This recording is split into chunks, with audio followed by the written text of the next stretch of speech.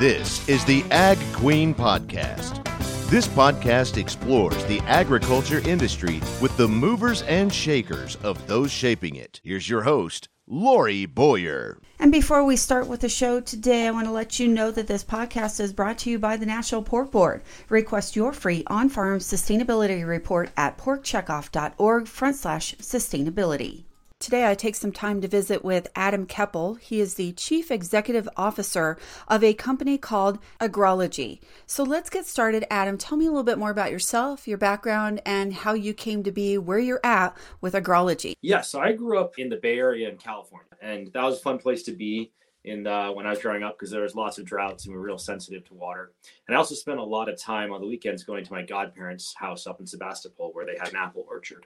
And one of my favorite things to do was to help out in that apple orchard. And when I was little, that would mostly be harvesting and eating the apples. When I got older, it was juicing the apples into the cider they'd sell. And then when I got even older, it was fixing up the equipment and making it more efficient, starting with things like connecting exercise bikes to stuff that was originally hand cranked, and then eventually hooking up electric motors because you can only do so much pedaling before you get tired. But it was a lot of fun, and that probably, I think, is where my early interest in agriculture came from. Was really hands-on stuff there, and seeing how you could go from a season of raising a crop to harvest to making, to this day, still the best apple cider I've ever had in my life. So that was a great experience. When I got to college, I did a senior thesis on agricultural engineering. I was a mechanical engineer by background, and then I kind of kept working on it side of desk as I worked in a variety of fields until I got to the point where my co-founder Tyler Locke and we were hanging out one day at the office, and he was saying, that side of desk prototype stuff you've been doing for ag tech, he's like, if we put some real engineering behind it, we can make a pretty neat system there that could probably help some crop growers solve a lot of their problems. And that's really what kicked us off. How long has Agrology been in existence as a company? We've been incorporated and running for just over 2 years now. And the key thing that kicked us off was winning a National Science Foundation Small Business Innovative Research Grant. It gave us the resources we needed to go out and build a whole new technology instead of just kind of assembling stuff off the shelves to really target these problems that specialty crop growers are facing today. Okay. And you're based in Sonoma, right? We are based in Sonoma and actually also in Northern Virginia as well. Okay. So that leads us right into talking about those systems that you're referring to. Can you kind of give us a layman's term, if you will, on what the system is and how it works?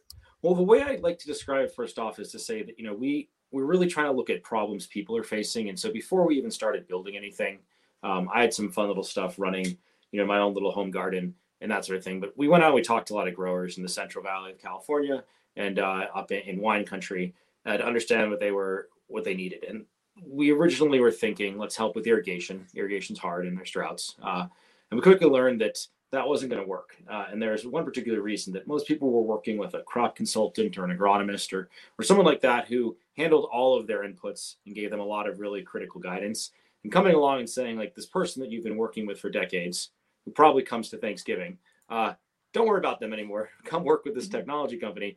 Well, that's just not how the industry works. We're talking about trusted relationships here. And so we realized that we'd have to build a product that would work for everyone, the consultant and the grower, and it would augment people and not in any way try and replace them. And so the key thing there was we couldn't just measure one thing and try and be a company that helps with irrigation or a company that maybe helps with spray scheduling. It was, how do we sense as much information as possible and turn that into insights that growers and their consultants can use together to drive profitability? And so what we proposed to the National Science Foundation when we were trying to get the money to build our system was what we call hypersignal sensing. What that means is basically just measuring a lot of stuff. The reason being that consultants are holistic. They look at everything that goes into growing a profitable crop, from irrigation schedules to spray schedules to everything else that needs to happen across the specialty crop sector. And so we had to measure a lot of stuff so we could generate insights that would help across the entire growing spectrum. And so what the product does is it puts arrays of sensors in the soil and in the atmosphere. It gets all that data up into a secure encrypted cloud. So each of our growers gets their own encryption key that they control, so no one else can touch or see that data. We actually can't even see it without their permission, which is kind of fun. And then it looks at that data and uses machine learning to generate insights like warnings about extreme temperature, detections of wildfire smoke in the air, which is really critical to our wine grape customers. And it alerts them to this ideally ahead of time based on predictions so that they can take action. And those actions or interventions that will maintain profitability or save the crop.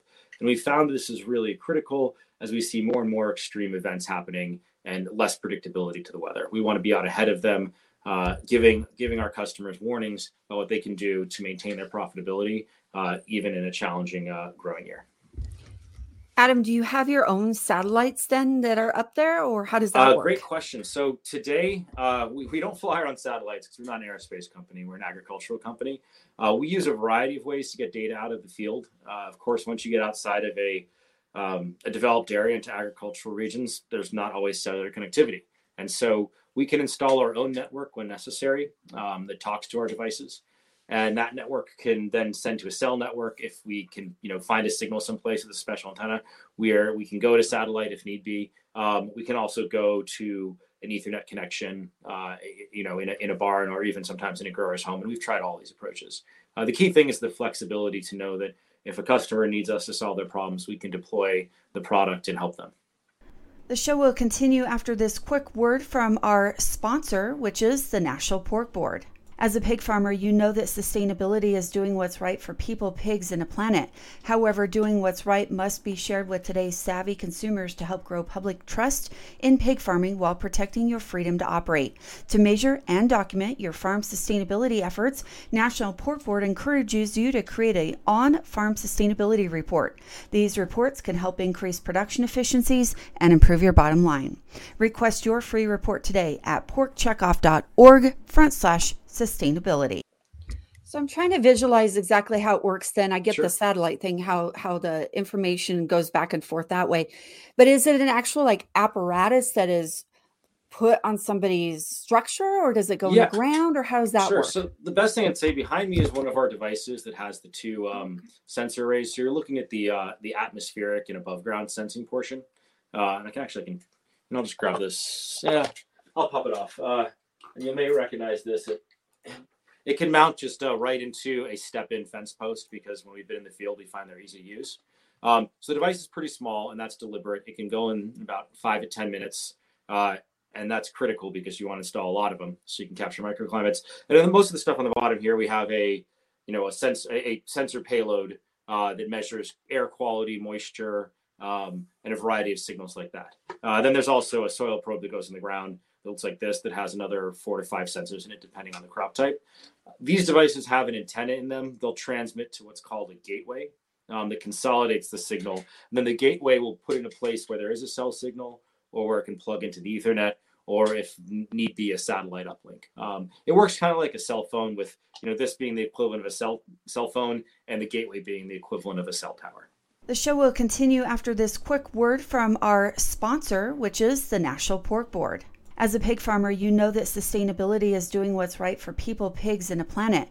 However, doing what's right must be shared with today's savvy consumers to help grow public trust in pig farming while protecting your freedom to operate.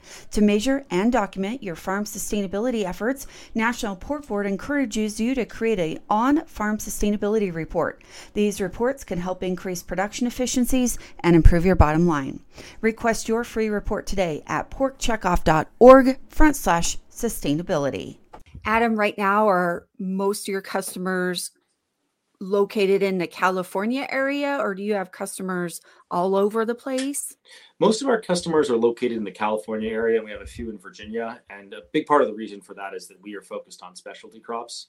So specialty crops, California, that's what I grew up with. And, that's kind of what I really love. Additionally, we have a lot of customers who are wine grape growers. And so that's going to force us towards California again. So in Napa and Sonoma, and even in Virginia, we have some wineries. How often does the technology, I guess on either side, the satellite or on your device side, how often does that have to be updated or new pieces of equipment installed?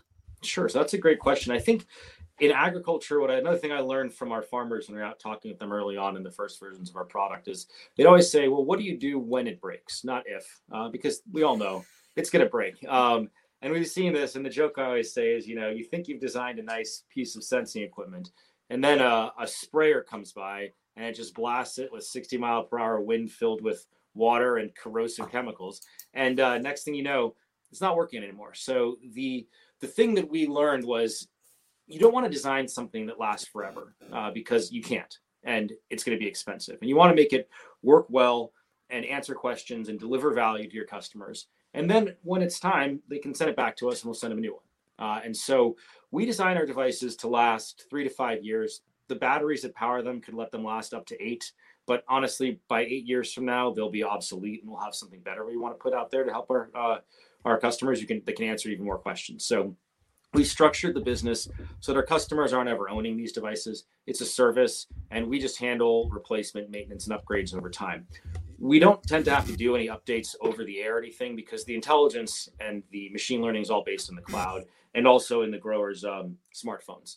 And so we can update that stuff frequently. We'll do that, on a weekly basis at a minimum. We're releasing new versions of our applications and our server systems continuously, which is awesome. And it drives a lot of engagements from our customers. They'll log in several times a day, which is great to see, particularly when there's critical things going on. We're not quite at like the level of social media activity, but you don't find a lot of applications that people log into 3-4 times a day. I think the record we saw 36 times in one weekend when it was a critical part of harvest for one grower. But it's nice to know that we're providing that value and helping. Do you offer training then to your producers so they know how to use it all together and conveniently access it? Yeah, and so the first thing I'd say is we tried to design everything to be really easy to use and intuitive because I think that always makes it better. I found that training is critical, but it's also really easy to forget your training. And so it's nice if you look at the interface and it kind of comes back to you quickly. And so when we set up a system for a customer, we'll walk them through how it all works and we'll show them the critical insights they need. We'll also reach out to them if we see any particularly exceptional things, or maybe some of our algorithms highlight something to us. We want to make sure they see it. But the goal is primarily that people are using our product and they're seeing the alerts we give them that we pick up automatically with artificial intelligence, and they're pretty independent, and that's critical both because we think it makes it easier to use if you don't have to wait for somebody to get back to you. But also, it's really important because there's times where you're going to be out of connectivity. Maybe you can't call us right away. You're standing in the middle of the field. You see something that's a question for you, and you want to pull up our application and understand it right on the spot. And we've built the mobile application so that it actually runs fully offline. It'll pull up months of data for you in the palm of your hand, off network even, and it won't hiccup. And that's important because when you're scouting, you don't always have coverage. And this is, again, something we've learned during our very early days as a company. And we were wandering around almond orchards in the Central Valley of California with no coverage. And they're like, well, you're not going to be able to log in and pull data from a server here. So we're going to have to make it all work really well offline.